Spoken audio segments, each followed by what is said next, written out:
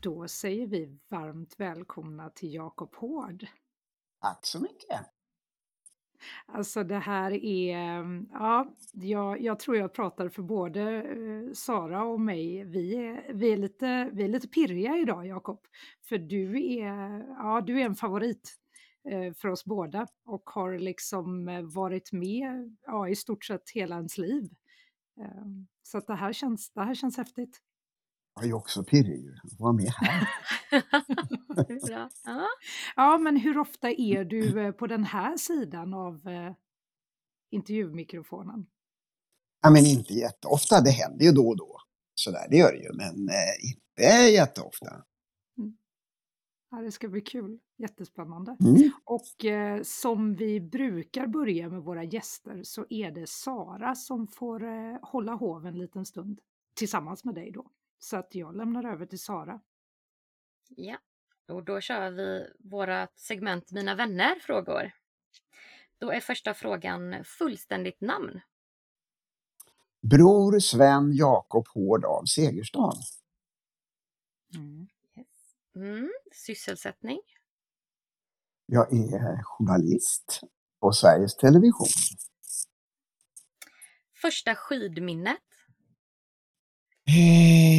Att döma av mina gamla barnteckningar så borde det vara något gammalt Vasalopp från 60-talet.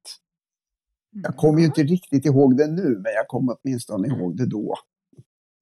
Att du tittade på det eller att du var på plats och så? Förmodligen lyssnade på det skulle jag nästan snarast tro. Ja.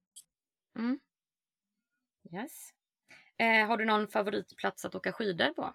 Och då pratar vi längdskidor nu, inte utförs. Just det. Mm.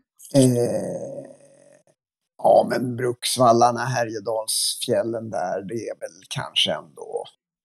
Det finns många fina, men den ligger bra till. Och Saiseralm i Italien. Mm. Ja. Hinner du åka någonting när ni är ute på tävlingar och kommenterar? Ja, men det brukar jag hinna faktiskt. Därför att det uppstår alltid en liten jobblucka efter sändningen och innan nästa dags startlistor har kommit. Och där någonstans på eftermiddagen i skymningen brukar man kunna åka ut och glida lite. Ja, härligt. Mm. Då ska vi se. Då kör vi några snabba frågor som du får svara ett av alternativen på. Föredrar du skate eller klassiskt? Klassiskt. Bakhalt eller dåligt stavfäste? Dåligt stavfäste. Långpass eller intervaller? Långpass numera. Ja.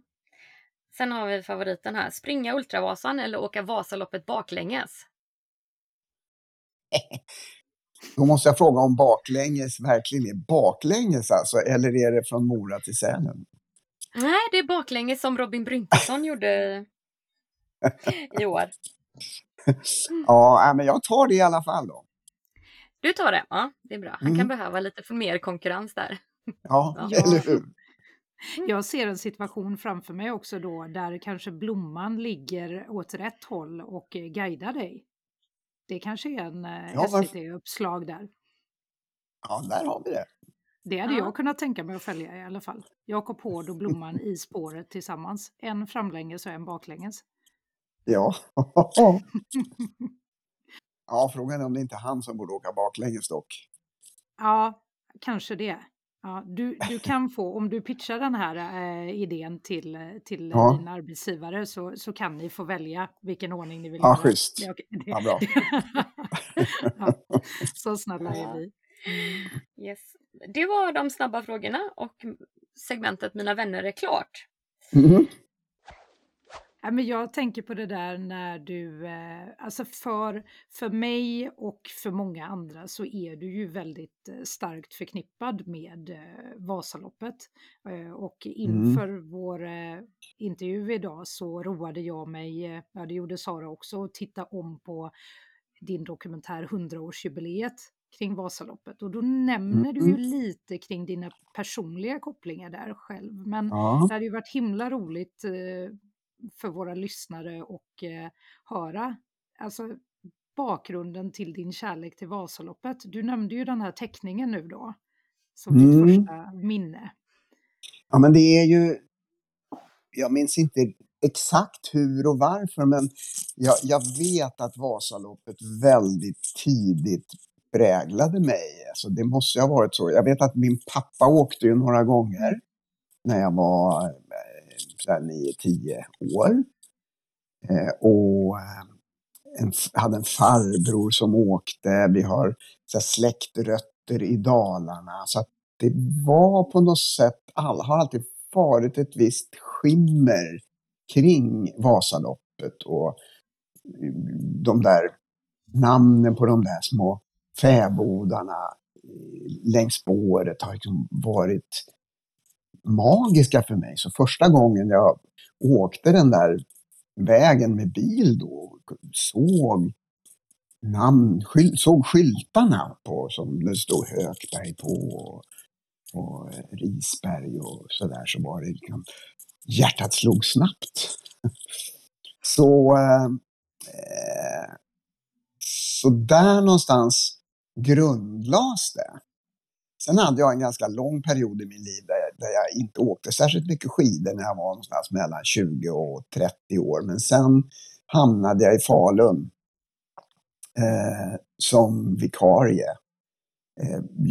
när jag jobbade på Radiosporten, för att jag ville få chansen att jobba lite med skidor. Och då var det lite kollegor och sådär som skulle åka Vasaloppet. Så då skaffade jag nya skidor och då började jag träna, och så åkte jag mitt första öppet spår.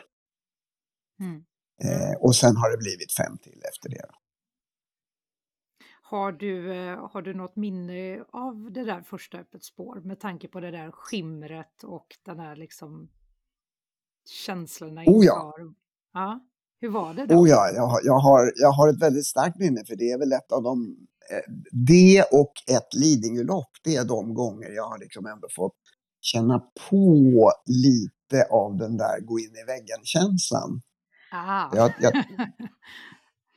Jag hasade väl på där med det här första loppet och tyckte väl att men det här går ju rätt okej. Och så någonstans efter Oxberg, på väg mot Gopsus, så kände jag att nu är det lite jobbigt. Och så noterade jag sådär att det var väldigt länge sedan jag åkte om någon. Och så vred jag lite på huvudet och såg vad det var för människor som åkte om mig. Och det var liksom tjocka farbröder och gamla tanter. Och jag tänkte, nej men nu går det inte fort.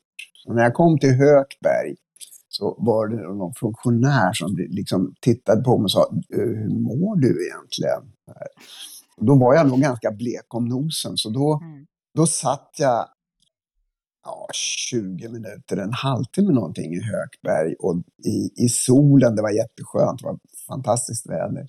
Och åt sån där Vasaloppsbulle och drack kaffe, och då de återvände krafterna, så sen gick det helt okej att ta sig in i mål. Men just den där känslan när jag vred på huvudet och såg vad det var för människor som passerade mig, och jag insåg att nej, men nu har det hänt något. Den kommer jag ihåg. Den tror jag många av våra lyssnare känner sig lite bekant med också. Det är den där väggen som kan komma både smygande och plötsligt. Och som många gånger beror på det där med energi kanske.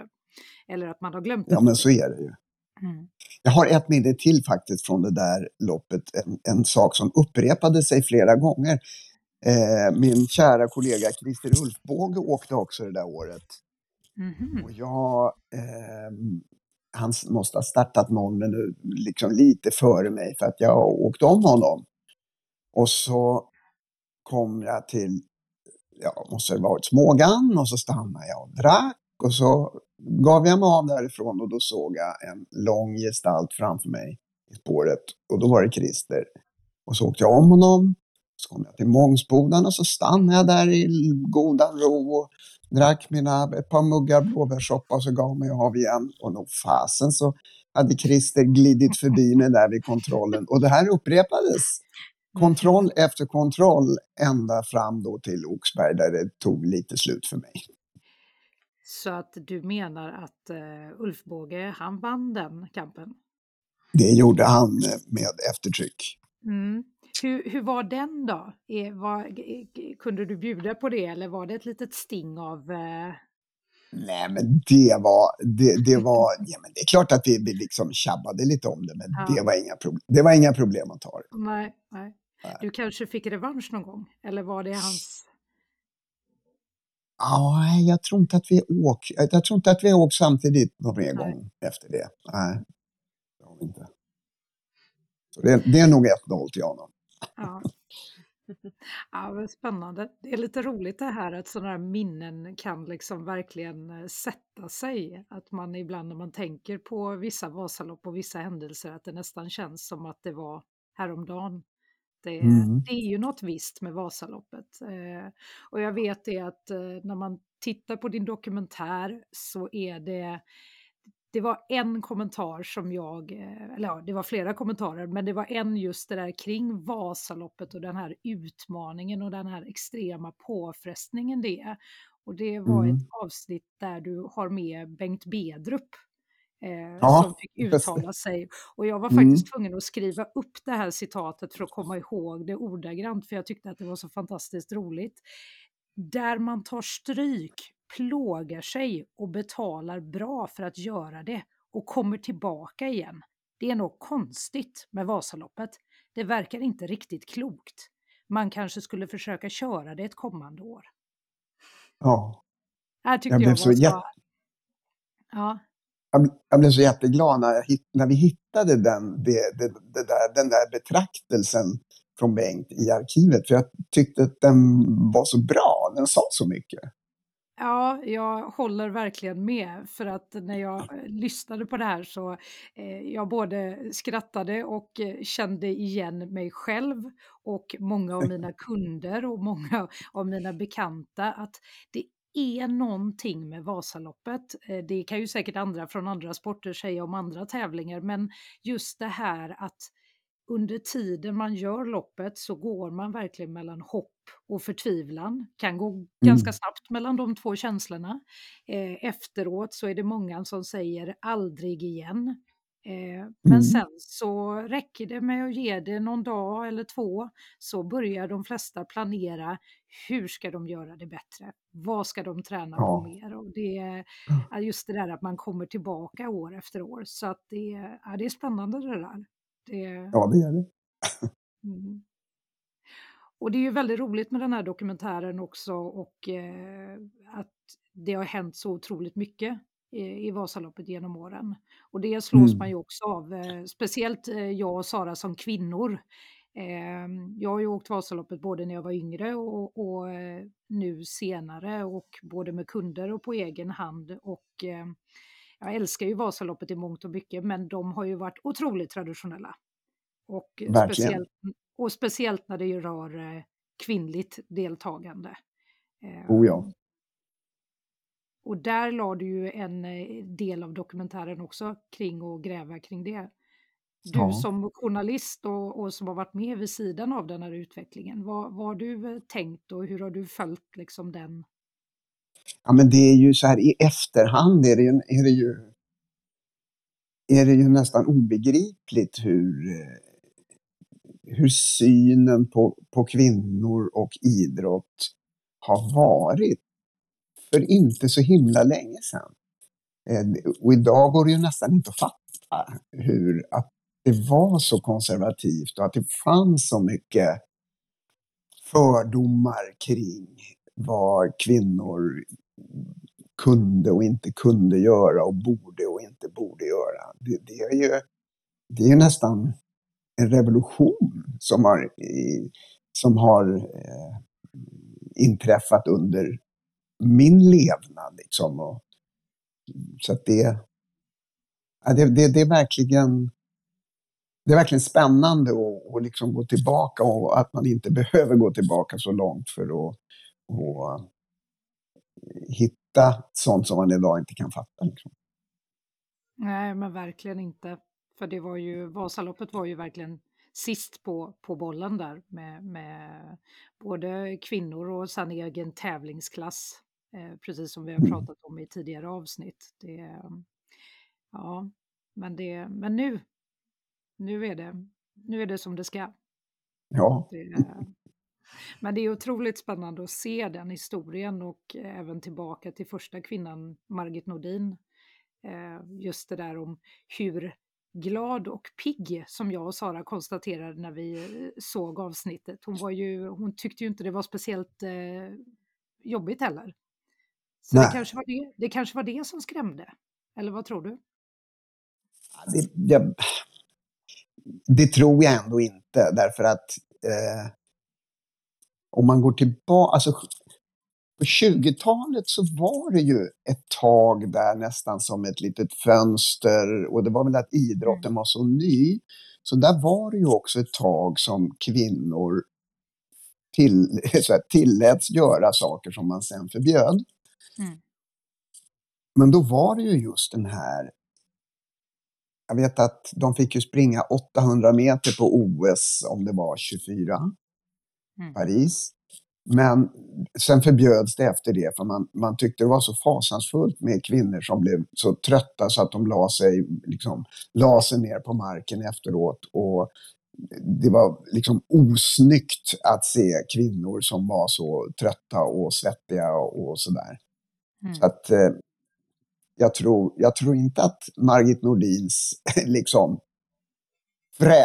fräschhet vid målgång var någonting som spädde på att man ville förbjuda, utan snarare tvärtom. Det var nog snarare så att man sa, ja, det gick visserligen bra för henne, men...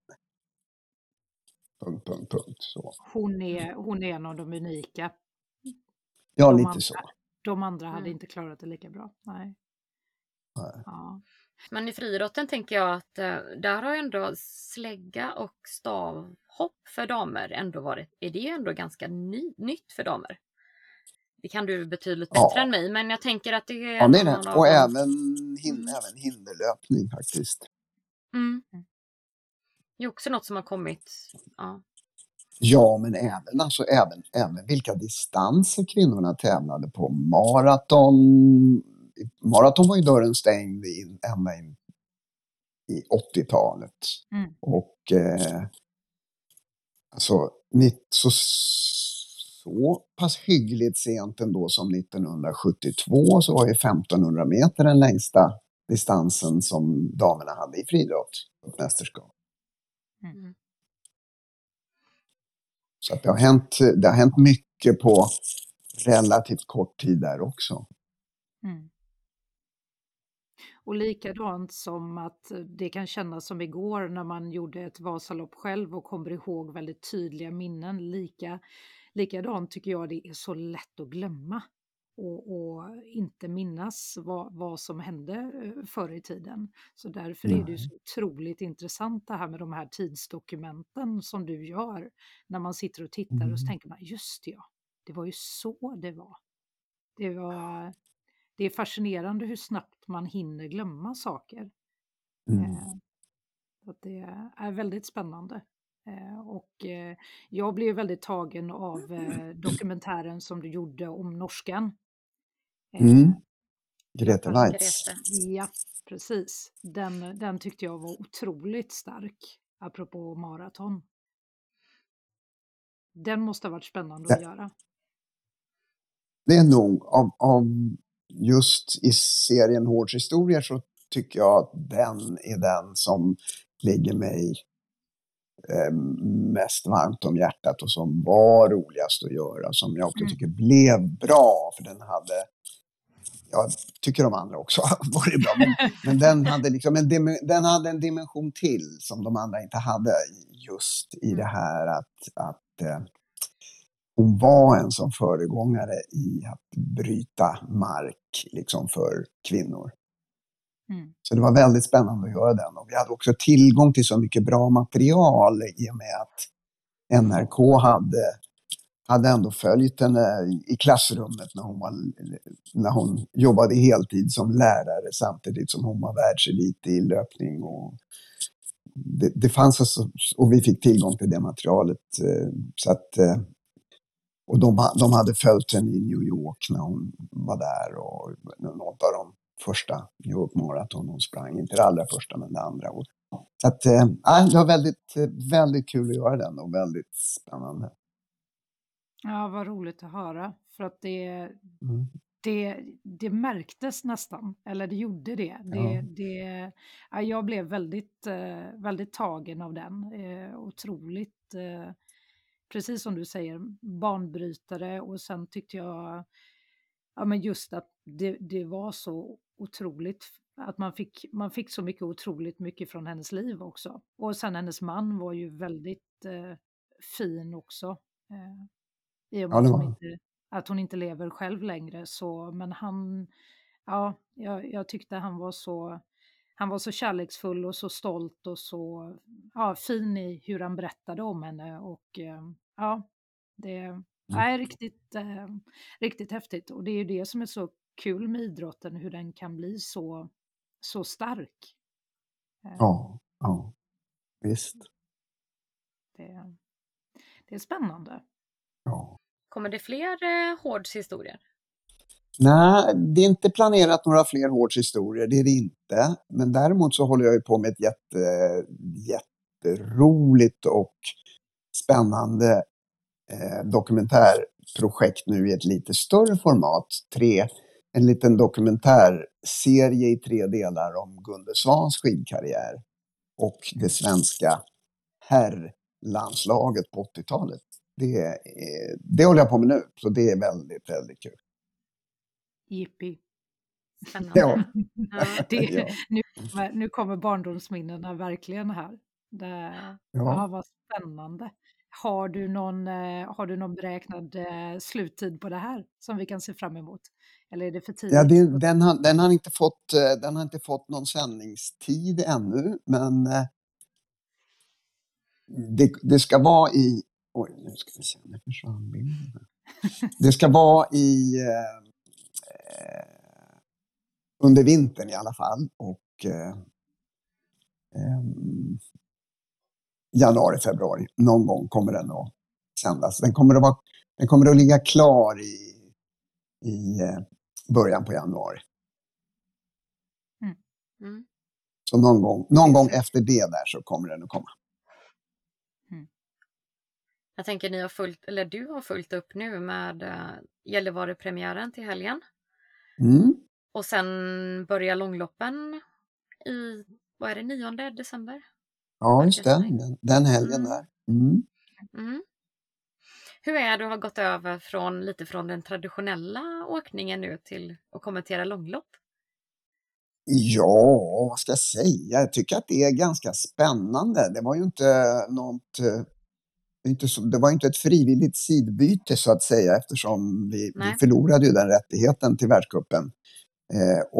Men vi hade ju haft Ski Classics lite grann i omgångar tidigare och hade kommenterat, och vi gör ju Vasaloppet varje år, så att det kändes ändå ganska självklart att när det gick att lösa, så att det skulle vara vårt nya längdfokus. Och jag tycker det har varit väldigt spännande faktiskt under de här 2 säsongerna som vi har gjort det. Jag har ju, även om jag hade ett hyfsat hum om det innan, så har jag ju lärt mig väldigt mycket mer om den här långloppsvärlden. Och sen tycker jag dessutom att det har varit så att loppen har många gånger varit mycket roligare och mer omväxlande än vad många tror att de är. Och jag kanske också lite grann trodde att de skulle vara, att det inte alls bara blir de här klungorna som håller ihop ända fram till en spurt, utan att det faktiskt är väldigt olika scenarier med utbrytningar som lyckas eller inte lyckas. Och så här. Men det händer saker under vägen i mycket större utsträckning än vad jag trodde innan. Mm. Och jag tycker det har blivit väldigt bra, formatet när det har kommit till SVT. För det verkar som att det har kommit ut till väldigt mycket mer ny publik också. Som inte har tittat på långloppen innan, som faktiskt har hittat ett intresse i det här, och det har växt. Och det är ju precis vad de vill göra med långloppen också. Just att det här de traditionella, det är ju inte så att man åker en bana som de åker i den traditionella världscupen, men det som är med i de loppen som är med i långloppen, de kan man ju ändå som motionär åka. Det är ju det som är Just det. tjusningen med, Mm. tycker jag. Ja, att man har den biten också. Att man faktiskt kan åka loppen. Och ja, precis som eliten gör. Definitivt. Absolut, Ja. och det är ju det tycker ju Ski Classics-organisationen själva att det är ju en viktig komponent i det, att man liksom kan knyta ihop skidåkningen på det sättet med elit och motionärer, att att man åker faktiskt samma lopp och upplever kanske inte exakt samma sak, men ändå väldigt liknande. Mm. Lite sämre spår i slutet där. Ja, det är det väl ofta. Ja, precis. Ja. Ja, men det är väldigt spännande att höra det du säger om din kanske egen inställning till långlopp och hur det har blivit och hur det har utvecklat sig. För det här har ju vi har haft både Britta och Lina Korsgren med i tidigare avsnitt. Och där har vi ju varit inne och pratat mycket om både den traditionella skidåkningen som de båda kommer ifrån och långloppskuppen och den utvecklingen. Och jag håller ju med dig. Jag tycker ju också att den har blivit mycket, mycket roligare. För att jag tyckte att förutom Vasaloppet då, som har varit en självklar, om man inte har åkt det själv så har det ju varit självklart att titta på det. En helig söndag. Precis som dokumentären säger också, för många är den ju just den här heliga söndagen med frukost framför tvn och sen en hel dag framför tvn. Men i övrigt så känner ju inte jag att jag tidigare har tittat på långloppen i så stor utsträckning, för jag tyckte att de har varit ganska trista historier, ärligt talat. Men jag håller med dig, det har blivit mycket mer de har utvecklats och det har blivit mycket mer spänning under loppets gång. Och framförallt så känns det som att de är duktiga på att hitta olika bitar där för att intressera oss tittare. Hur ska de få ny publik och hur ska de utveckla? Ja. Men jag håller med dig. Och det samtidigt som det är en utmaning att få publiken att på något sätt förstå och också få någon slags relation till åkarna och till det här med teamen.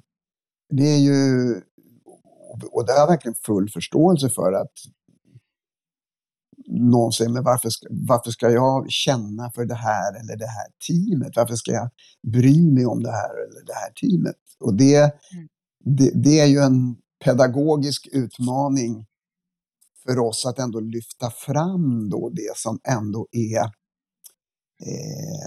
det som ändå gör den här teamorganisationen och det här teamupplägget intressant, och det som tillför en dimension till.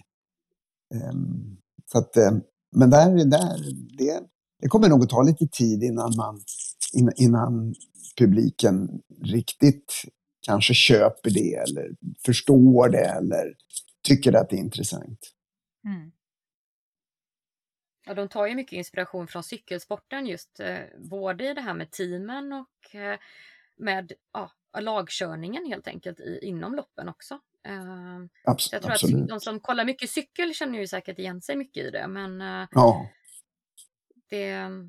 men det är ju till och med nu så jag tänker att det är en del team i Norge som faktiskt, de satsar ju både på traditionella åkningen och på långloppen, som plockar in ganska mycket skidlöpare från olika nationer också.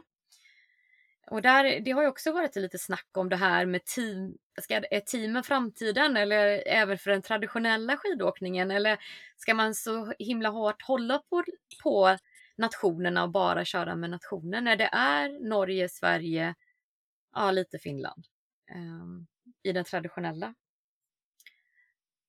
Vad tror du om framtiden där?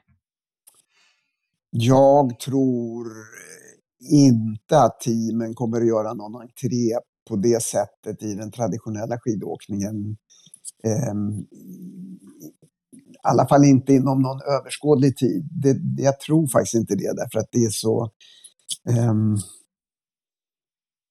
det här med nationaliteten är ändå så himla starkt och så himla starkt förknippat med skidåkningen också. Att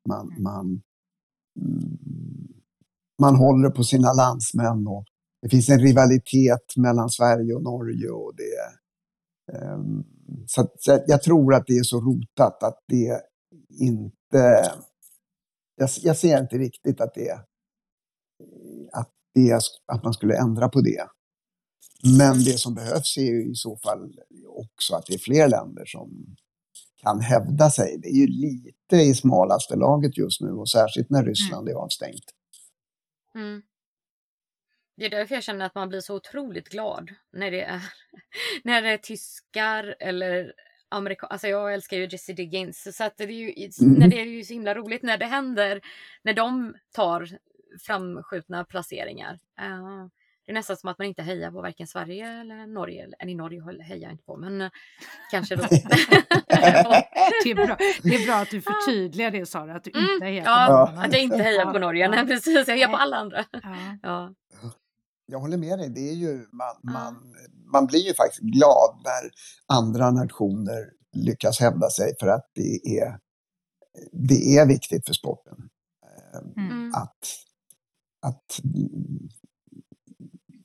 sådana här länder som att mellaneuropeiska länder och USA och Kanada, att det ändå för sportens överlevnad så är det viktigt att de får lite framgång. Verkligen. Precis. Nej, och det tror jag Ski Classic har väl en ny regel i år, att de får lite extra poäng om de har en icke-nordisk löpare med i laget, tror jag. Är det inte någon sån regel? Ja. Så kanske det är, säger jag. Ja, vi kanske ska ta bort mina spekulationer. Det låter ju jag vet faktiskt inte. Ja, det gör det. Jag vet inte, men det får jag forska i fram till 9 december. Precis. Ja. Du kan säga att det var en tittarfråga. Ja, precis. Ja, just det. Ja, men hur går nu, som sagt, nu är ju du över på långloppssidan, men i alla år så var ju skidåkning, klassiskt traditionell skidåkning, förknippat med SVT och era sändningar. Du har ju sett den här utvecklingen liksom, med hur det har blivit idag och den otroligt stora både norska och svenska dominansen. Om man ska generalisera dominansen på herrsidan för Norge och nu då på senare år på damsidan för Sverige. Och jag håller ju med Sara, det är ju nästan som man sitter hemma och inte längre, och det är ju tråkigt när man känner att man nästan tycker att det blir för mycket Sverige som vinner på damsidan. Nej, men den utvecklingen som du har sett under alla dina år som journalist, vad tänker du att finns det någonting man borde ha gjort annorlunda eller kan göra annorlunda, eller hur? Har du någon sån reflektion? Alltså, nu vet inte jag exakt hur skidskyttet har gjort, men som jag har förstått det så har skidskytteförbundet i mycket högre grad än skidförbundet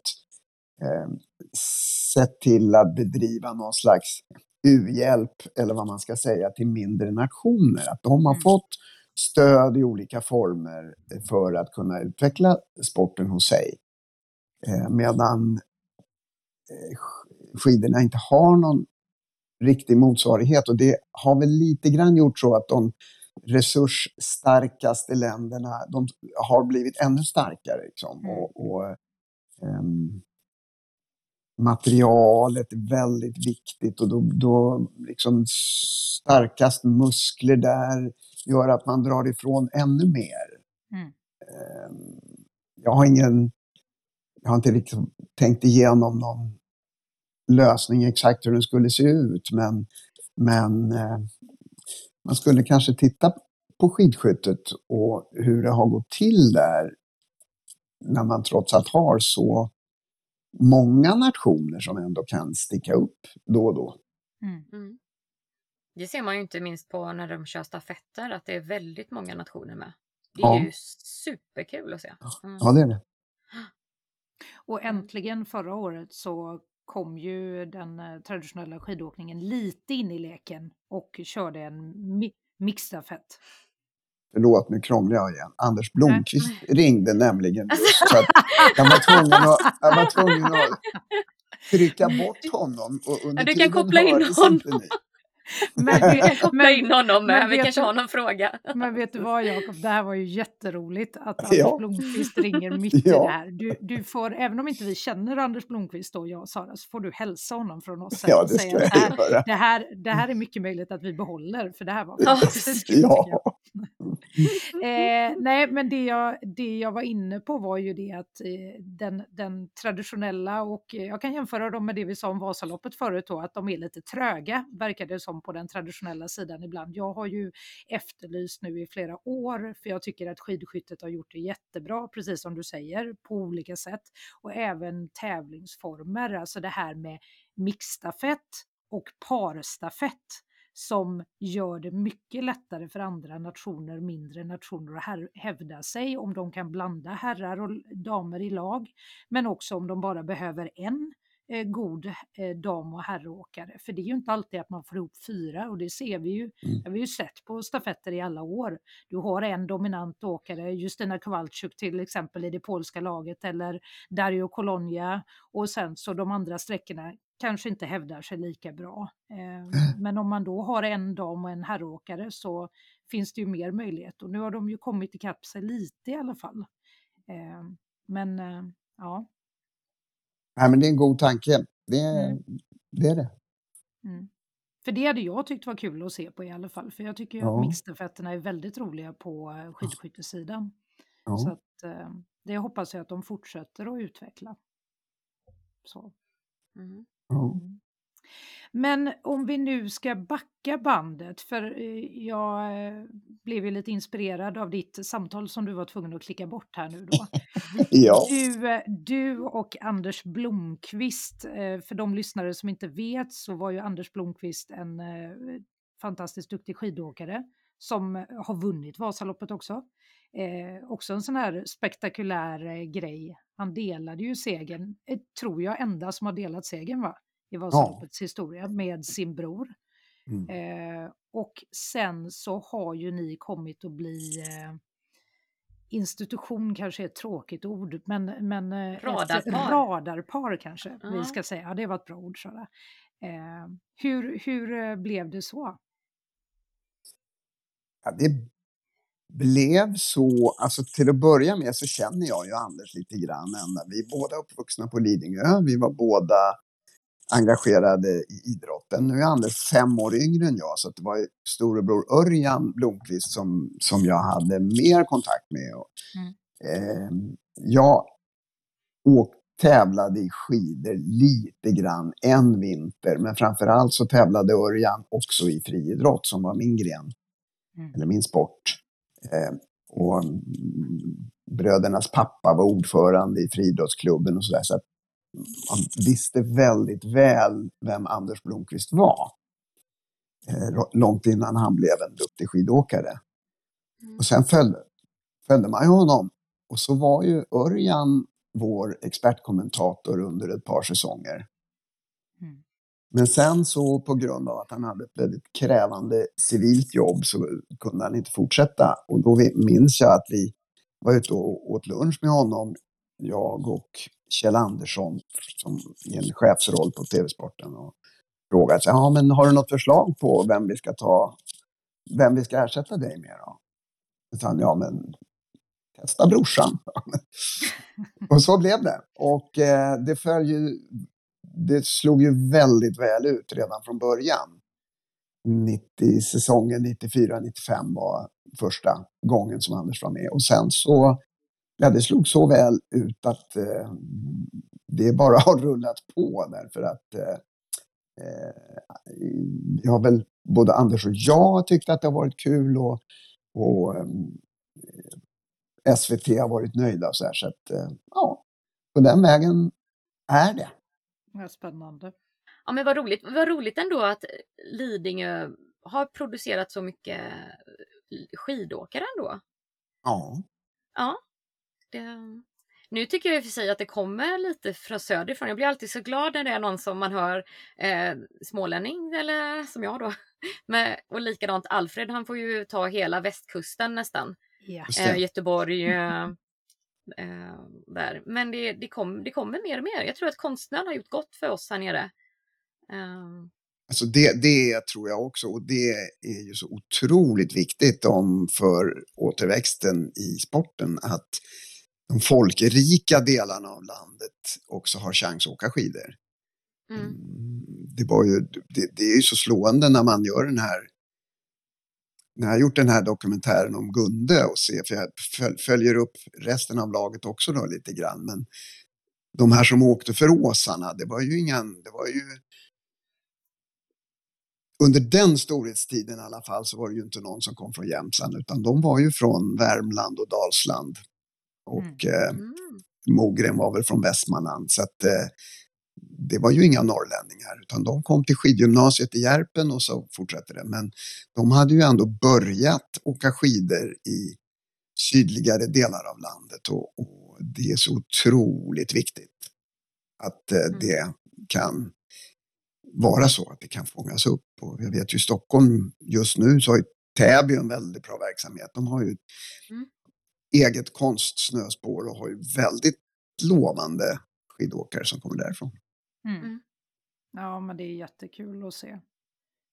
Och likadant om man tittade på sändningen från Ungdomsvasan förra året, så var det ju väldigt många göteborgare som var högt upp i resultatlistan i de olika åldersklasserna. Både som vann på tjej- och killsidan. Och det ligger ju mig lite extra varmt om hjärtat som gammal ungdomsledare. Ja, så att nej, men precis det du säger är ju otroligt viktigt för att vi ska kunna växa som idrott. Ja. Det ser man främst, tycker jag också nu vet jag att när Gällivare kommer ha världscupen sen, så tyvärr är det ju så att det är ju inte lika mycket publik på de tävlingarna. För det finns inte lika stort vad säger man, befolkningsupptag där, eller publikupptag. Nej, men så är det ju. Det har ju varit. Ja, Ulricehamn har ju varit fantastiskt. Jag har ju varit där, inte pandemiåret då tyvärr.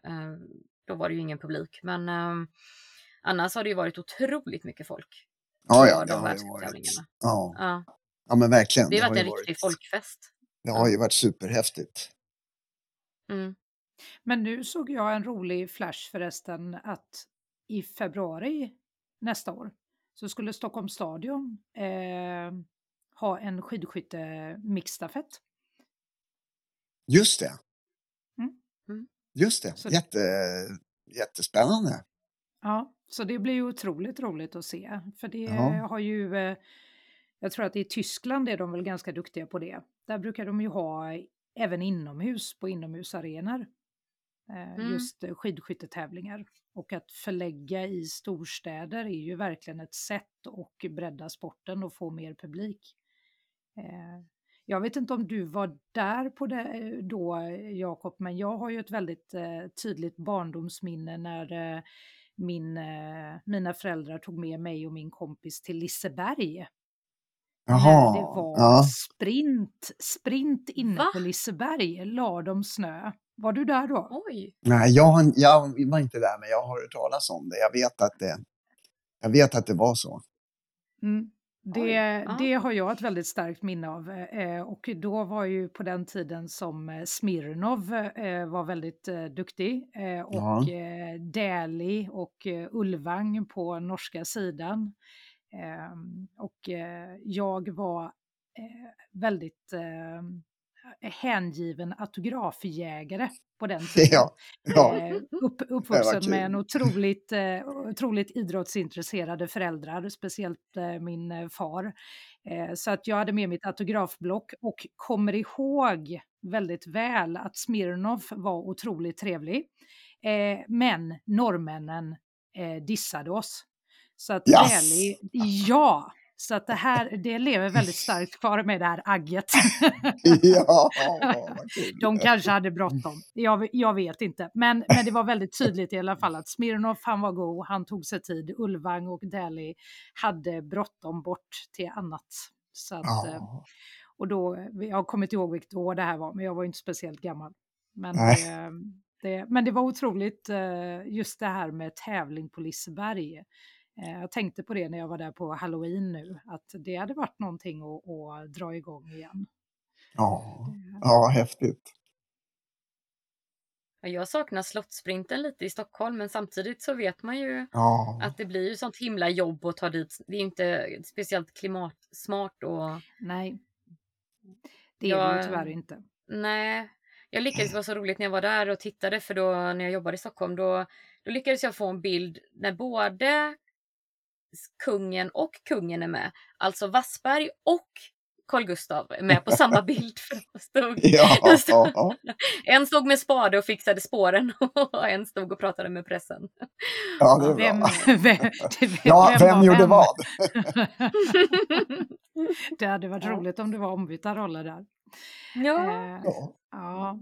Nej, men det är ju, man kan ju konstatera både din historia och min historia här, att det där med och göra skidåkning tillgängligt för folk för att skapa goda minnen och liksom hur man bygger och får fler skidåkare. Det är ju väldigt, väldigt viktigt hur man jobbar kring det. Och tillbaka till Vasaloppet så har ju de verkligen lyckats med det. De får ju många att bli skidintresserade på olika sätt. Absolut, Vasaloppet är ju verkligen en motor i skidsverige. Mm. Blir det något mer Vasalopp för dig? Har du gjort ditt sista, eller är du sugen på något mer? Det finns en liten plan. Jag har en kompis från Irak som kom hit 2015 då, med den stora flyktingvågen. Väldigt nyfiken på allt svenskt. Så jag och min sambo satte honom på skidor här. Det är väl tre vintrar sedan nu. Och han gjorde liksom ändå rätt snabba framsteg, måste man säga, för att liksom i vuxen ålder ställa sig på skidor för första gången. Så inte vintern som gick, men vintern före den så åkte vi 3 milen Vasan. Vi drog igång liksom projekten. När det lossnade för honom någonstans på 3:e, 4:e försöket på skidor, då sa vi liksom, då tog han ordet Vasaloppet i sin mun och då sa vi okej, nu startar vi projektet från Bagdad till Mora. Och nu har han ju nått Mora en gång i den kortare varianten, men drömmen och målet är ändå att vi ska slussa honom ända från Sälen till Mora en gång. Så att jag hoppas att det blir av. Och då vill jag vara med och göra det. Vad spännande. Jättespännande. Ja, och att han vill göra det tyder ju på att han inte blev helt avskräckt av 30 kilometern då. Nej, det blev han verkligen inte, utan det gav nog mer smak. Ja, vad härligt. Vilken rolig och härlig berättelse.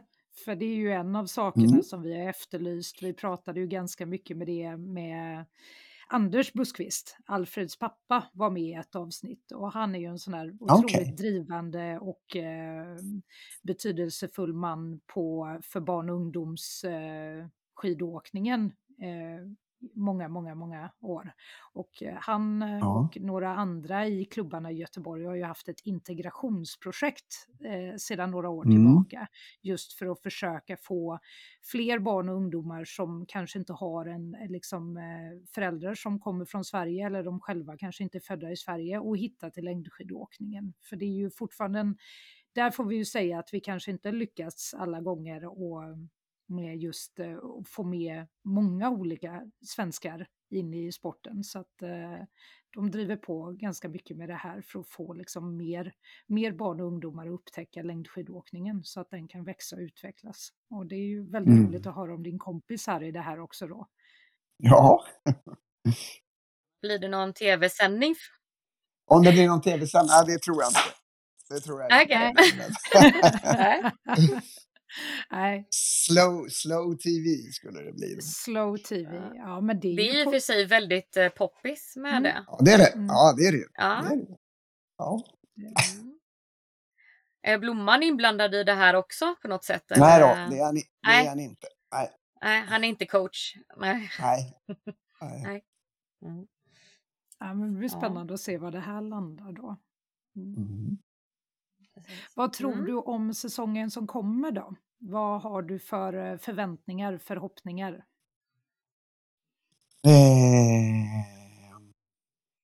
Om vi snackar den traditionella skidåkningen så tycker jag att det är ganska kul med en mästerskapsfri säsong inemellan sådär. För det märks på skidåkarna att de tar sig an den på ett annat sätt. Det är inte lika... Jag ska inte säga att de inte går in för den, för det gör de verkligen. Men den är ju...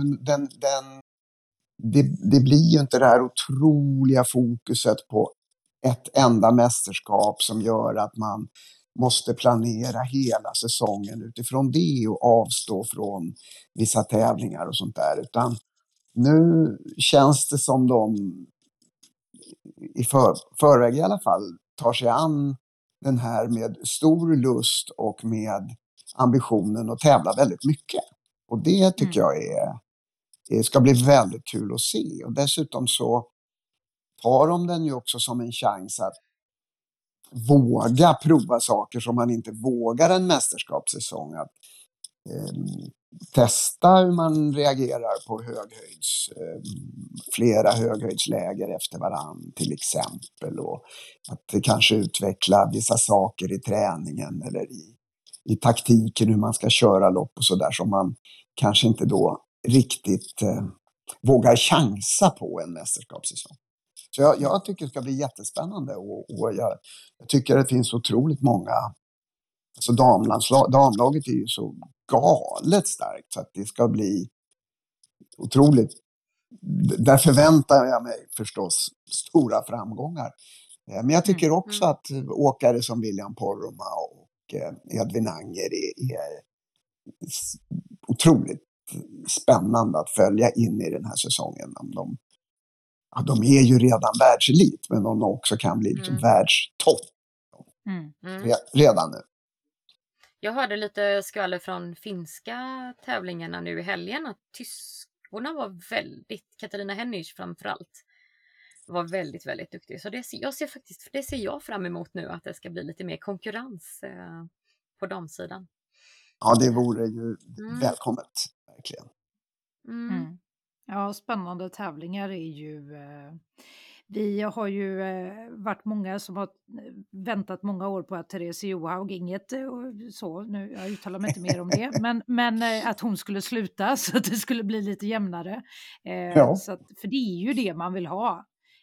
Den där liksom sekundstriden när det kan liksom skilja lite och det kan vara spännande genom hela loppen. Inte nu är det avgjort efter 2 minuters åkning och sen så får de andra tampas om de andra platserna. Nej, men så är det ju. Men tror du banorna där har spelat in lite också? Att de är så pass tuffa så de inte alltid, men oftast gynnade henne. Just att de hade de här otroliga stigningarna och som hon alltid kunde avgöra i. Falun till exempel, där har hon ju inte haft riktigt samma lätthet om man säger att gå ifrån på samma sätt. Nej, men så kan det naturligtvis vara. Så är det säkert. Att, alltså, det är klart att hon kommer ännu mer till sin rätt ju värre backar det är. Så är det ju. Medan andra åkare, det öppnar sig lite mer för andra åkare om det är. Och det har man ju sett också. Hon har ju fått stryk ibland under alla år. Och när det har varit, oftast då när det har varit lite kortare backar. Precis. Ja. Hon fick ju även faktiskt stryk i Birken när hon åkte. Just det. Med Astrid och Iris Lind vann. Just det. Men då blev det en spurtstrid nästan alltså. Där i slutet. Ja. Har du åkt Birken förresten? Nej. Jag har det enda jag har åkt av långlopp förutom Vasaloppet är König Ludwiglauf i Tyskland en gång. Underbart namn på det loppet. Ja, eller hur? Ja. Men det har jag hört ska vara ganska trevligt. Eller har jag missinformerat? Nej, men det var jättetrevligt. Det är ju fint där i Bayern med de där små byarna och loppet, det är lite sådär snöosäkert, så loppet blir ofta den ordinarie banan. Ja, dels inställt, men också att man inte kan köra den ordinarie banan. Och så var det när vi var där, utan det blev en 2-varvsbana. Som de ofta får lov att ta till då för att snön inte räcker. Så att man missar ju kanske en del av de finaste delarna av banan. Men det var jättekul att göra det. Och det var klassisk stil? Ja. Då, ja. Tänker att det är neråt i södra Europa, känns det som att där är ju skaten så mycket större än vad den klassiska åkningen är. Det kan ju bli lite dråpligt när man tittar på Marcialonga där, när det stakas och det skatas hejvilt emellanåt. Jag tror att det var någon rolig filmsekvens när det är damernas bergspris på Marcialonga. Det var nog inte i år, men det var nog året innan där. Där det kommer en man och skatar glatt upp för backen när damerna kommer mitt i tv-bild. Den var en underbar bild att se. Han kunde inte komma undan där. Det var... Nej. Vad tror du om långloppen då? Precis, för jag tänkte fråga. Ja, jag vet inte, höll jag på att säga. För jag har haft så mycket Gunde Svan i huvudet under hela hösten här. Så jag har inte riktigt tagit mig an det. Vad hoppas du så att jag på riktigt har... Men det är klart att jag hoppas på att det ska bli svenskar som lyckas, att det ska bli svenskar som finns med i toppen som det har varit de sista åren, för det betyder så otroligt mycket. Det var en väldigt ensidig norsk dominans på herrsidan där under rätt så många år, och det är väldigt skönt att den är bruten, för det gör det hela så mycket roligare. Så att jag hoppas att det kan bli lite blandat och att det kan bli lite omväxlande, men med mycket svenska framgångar. Precis. Men det är ju som du säger, alltså just det här med en dominans, för ensidig dominans för antingen en person eller en nation det är ju inte i längden positivt för idrotten.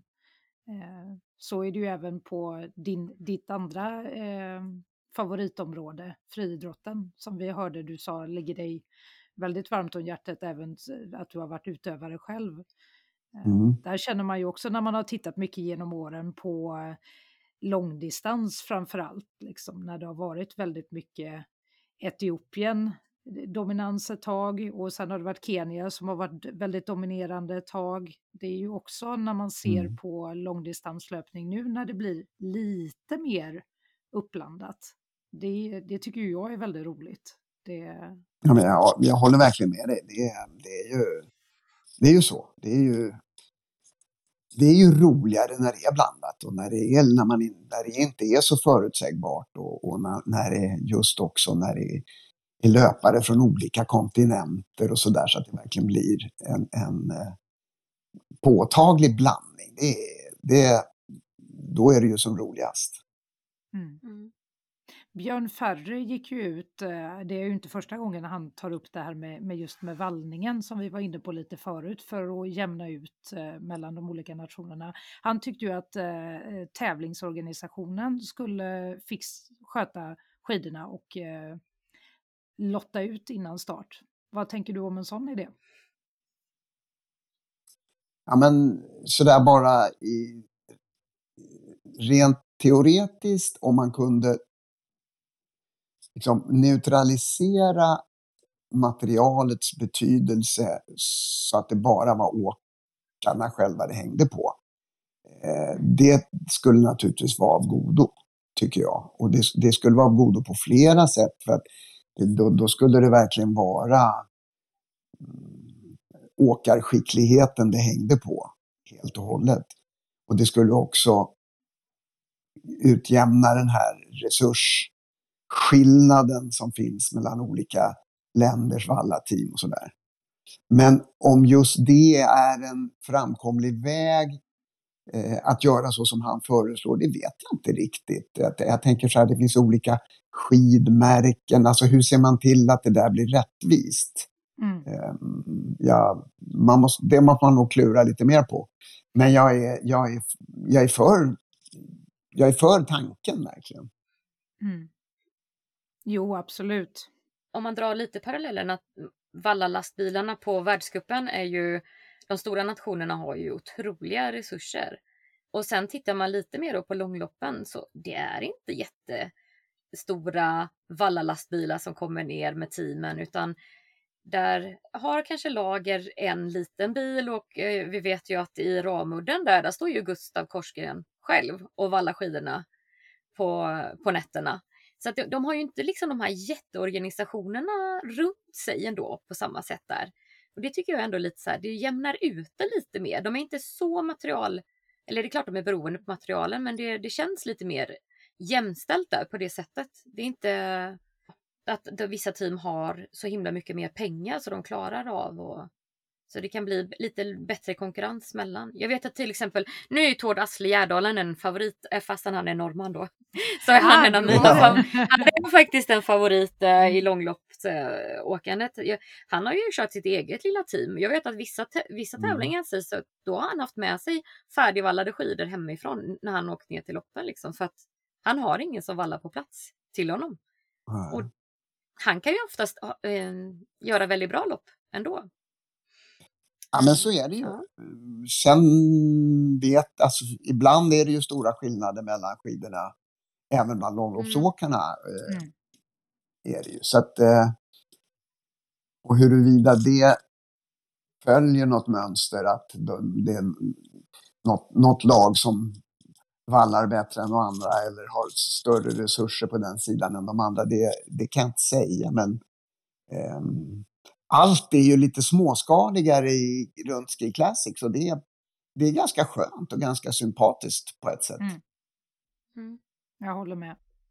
Ja, det blir spännande att se vad som kommer hända framöver.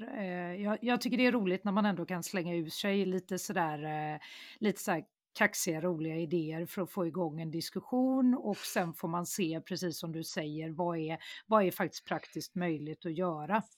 Men det som vi kan konstatera är ju ändå att både traditionella skidåkningen har ju en utmaning just att fortsätta växa och inte krympa, och hur ska man göra den mer tillgänglig både för oss publik och åkare och ledare. Så att, det ska bli spännande att följa.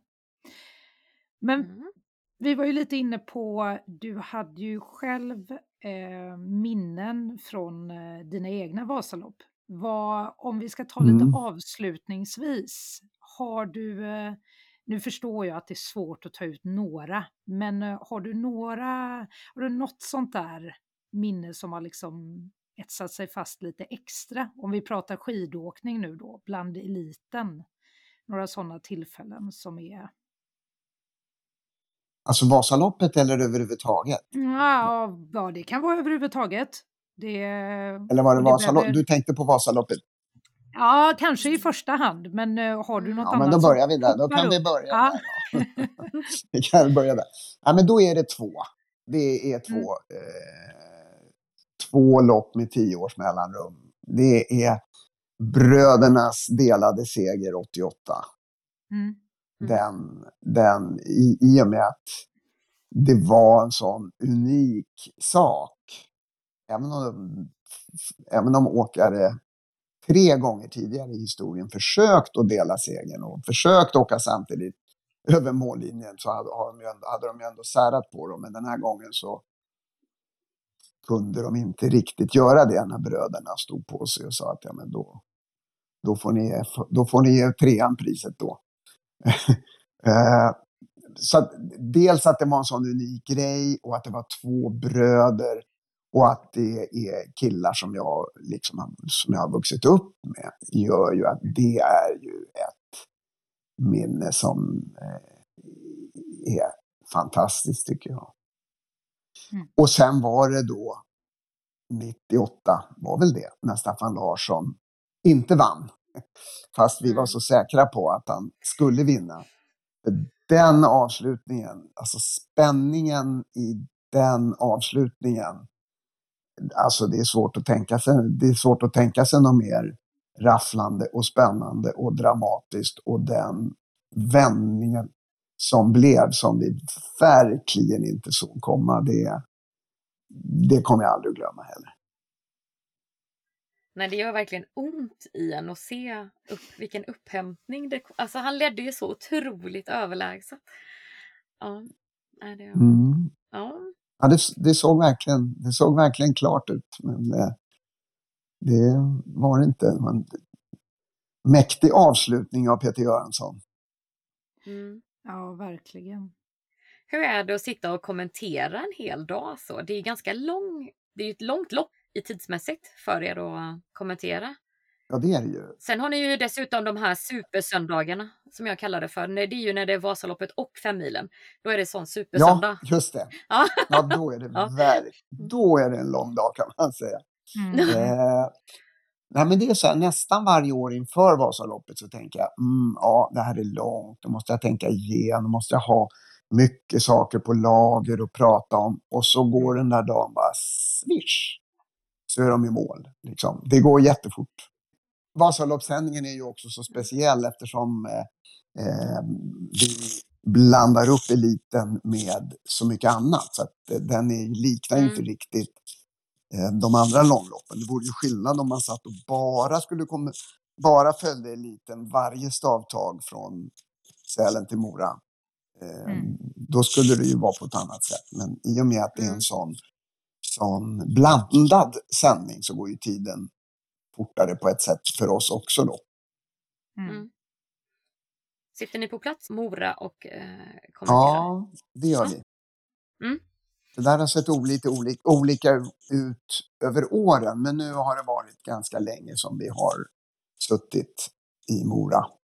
I början, jag har gjort väldigt mycket olika varianter. Jag har kommenterat starten i Sälen, och sen så har någon annan, det var väl Christer, som har kommenterat någon mellandel, medan jag har flugit helikopter från Sälen till Mora och så kommenterat slutet i Mora. Så att det har funnits väldigt många olika lösningar på det där. Men numera sitter vi i Mora.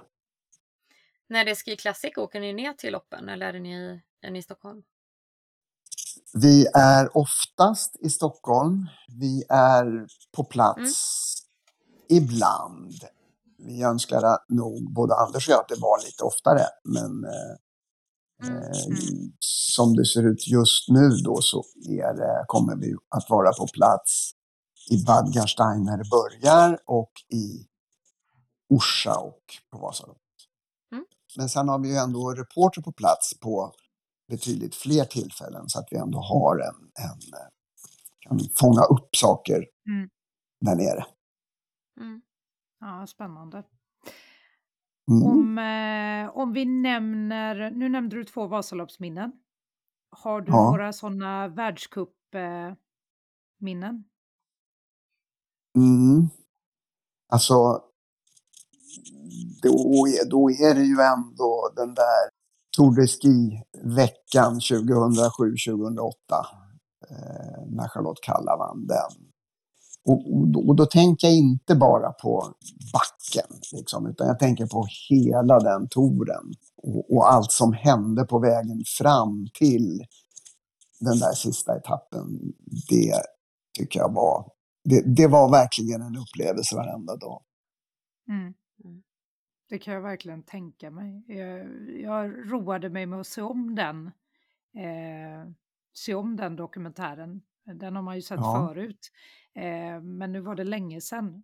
Såg om den för några veckor sedan. Och jag blev nog ännu mer tagen denna gången när man har fått lite perspektiv. När man har fått lite år på nacken själv också. Just vilken otrolig grej hon gjorde där, och precis som du säger under hela den veckan. Det var väldigt gripande att se. Och sen så, i och med att jag då är Gunde-fantast och växte upp med honom som min stora idol, så fick jag lite sådär Calgary 88-vibbar när han springer i backen och manar på henne. För då var det ju liksom Gunde när han skejtade ute i skogen och skrek på Torgny. Vad var det han skrek? Jag ser han inte än. Ja, helt fantastiskt. Han skriker så här. Jag har det ju färskt minne eftersom jag just sagt. Först säger han, tänk på OS-guld nu, säger han. Och sen säger han, han säger någonting om, åk nu upp till sista backen, du får vila sen. Och sen säger han, det är lugnt, jag ser han inte än. Ja, det är precis så. Det är så fantastiskt. Och det där hade ju aldrig kunnat hända idag. Det är ju ingen som hade varit tillåten att åka ut på banan idag och så. Och det där är liksom, den OS-stafetten kan jag säga, för att jag är ju... vi som är uppvuxna med VHS-band och föräldrar som spelade in allting på VHS-band. Min pappa hade ju en diger samling med alla friidrotts VM och arrangemang och alla sommar-OS och alla vinter-OS. Så att den här OS-stafetten och även 5-milen när Gunde vann har jag sett pinsamt många gånger, får jag säga. Ja, det är jätteroligt. Och det är så himla kul att jobba med den här dokumentären och dyka tillbaka ner i 80-talet och dyka in i det där igen. Det är jättehäftigt. Och vi har ju intervjuat svenska ledare som skulle försöka få stopp på Gunde, för det var inte tillåtet då heller egentligen att göra som han gjorde. Nej, det var inte det, va? Nej, och de ropar på komradion och han pulsar genom snön och de sa, vi måste få stopp på Gunde. Det är roligt. Ja, fantastiskt roligt. Jag tyckte det var helt... Och det där minnet kom ju då väldigt mycket tillbaka när han då, inte på skidor i slalombacken, men han hade ändå stavar när han sprang där och manade på liksom Charlotte. Det var... Just det. Ett härligt ögonblick. Hade du något mer minne från den traditionella? Ja, men jag har ju massor förstås, men OS i Whistler 2010 var ju väldigt häftigt att vara på. Det var ju så mycket där, Charlottes första guld, men kanske framförallt herrarnas skiathlonlopp då. Som innehöll så mycket när Johan Olsson var loss, och det var liksom på något sätt första gången som någon riktigt gjorde en utbrytning i en massstart, och de andra som bromsade, det var liksom första gången det var någon slags lagkörning, och så hur han nästan går i land med det men ändå gräver ett brons, men Hellner istället vinner guldet. Det loppet är eftersom jag inte var på plats i Sochi och såg Charlottes slutsträcka i stafetten på plats, så får jag välja den där Sochi-upplevelsen, eller den där Whistler-upplevelsen istället. Ja, den upphämtningen Charlotte gör där, den, ja. Då satt jag i soffan här hemma och bara skrek. Det var vi många som gjorde, och det är ju, Ja. det är ju så loppen ska vara. Ja. När det blir så där tajt, när det blir så där spännande, när det blir så där häftiga idrottsupplevelser. Det är ju otroligt. Ja. Ja. Ja. Ja, Ja. vilket spännande jobb du har. Ja, det har jag verkligen. Mm.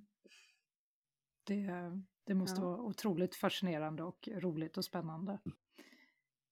Ja, det är det. Mm.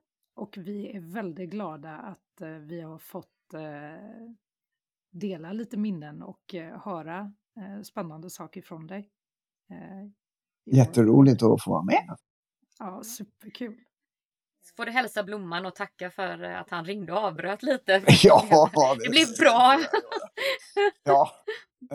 Så om vi har tur så kanske det får bli någon uppföljning lite senare med er båda. Det kan ju vara ett spännande uppslag. Absolut. Ja. Ja, ni är väldigt välkomna på SM-veckan. Jag bor ju i Borås. Det blir ju vinter-SM-vecka här 2025.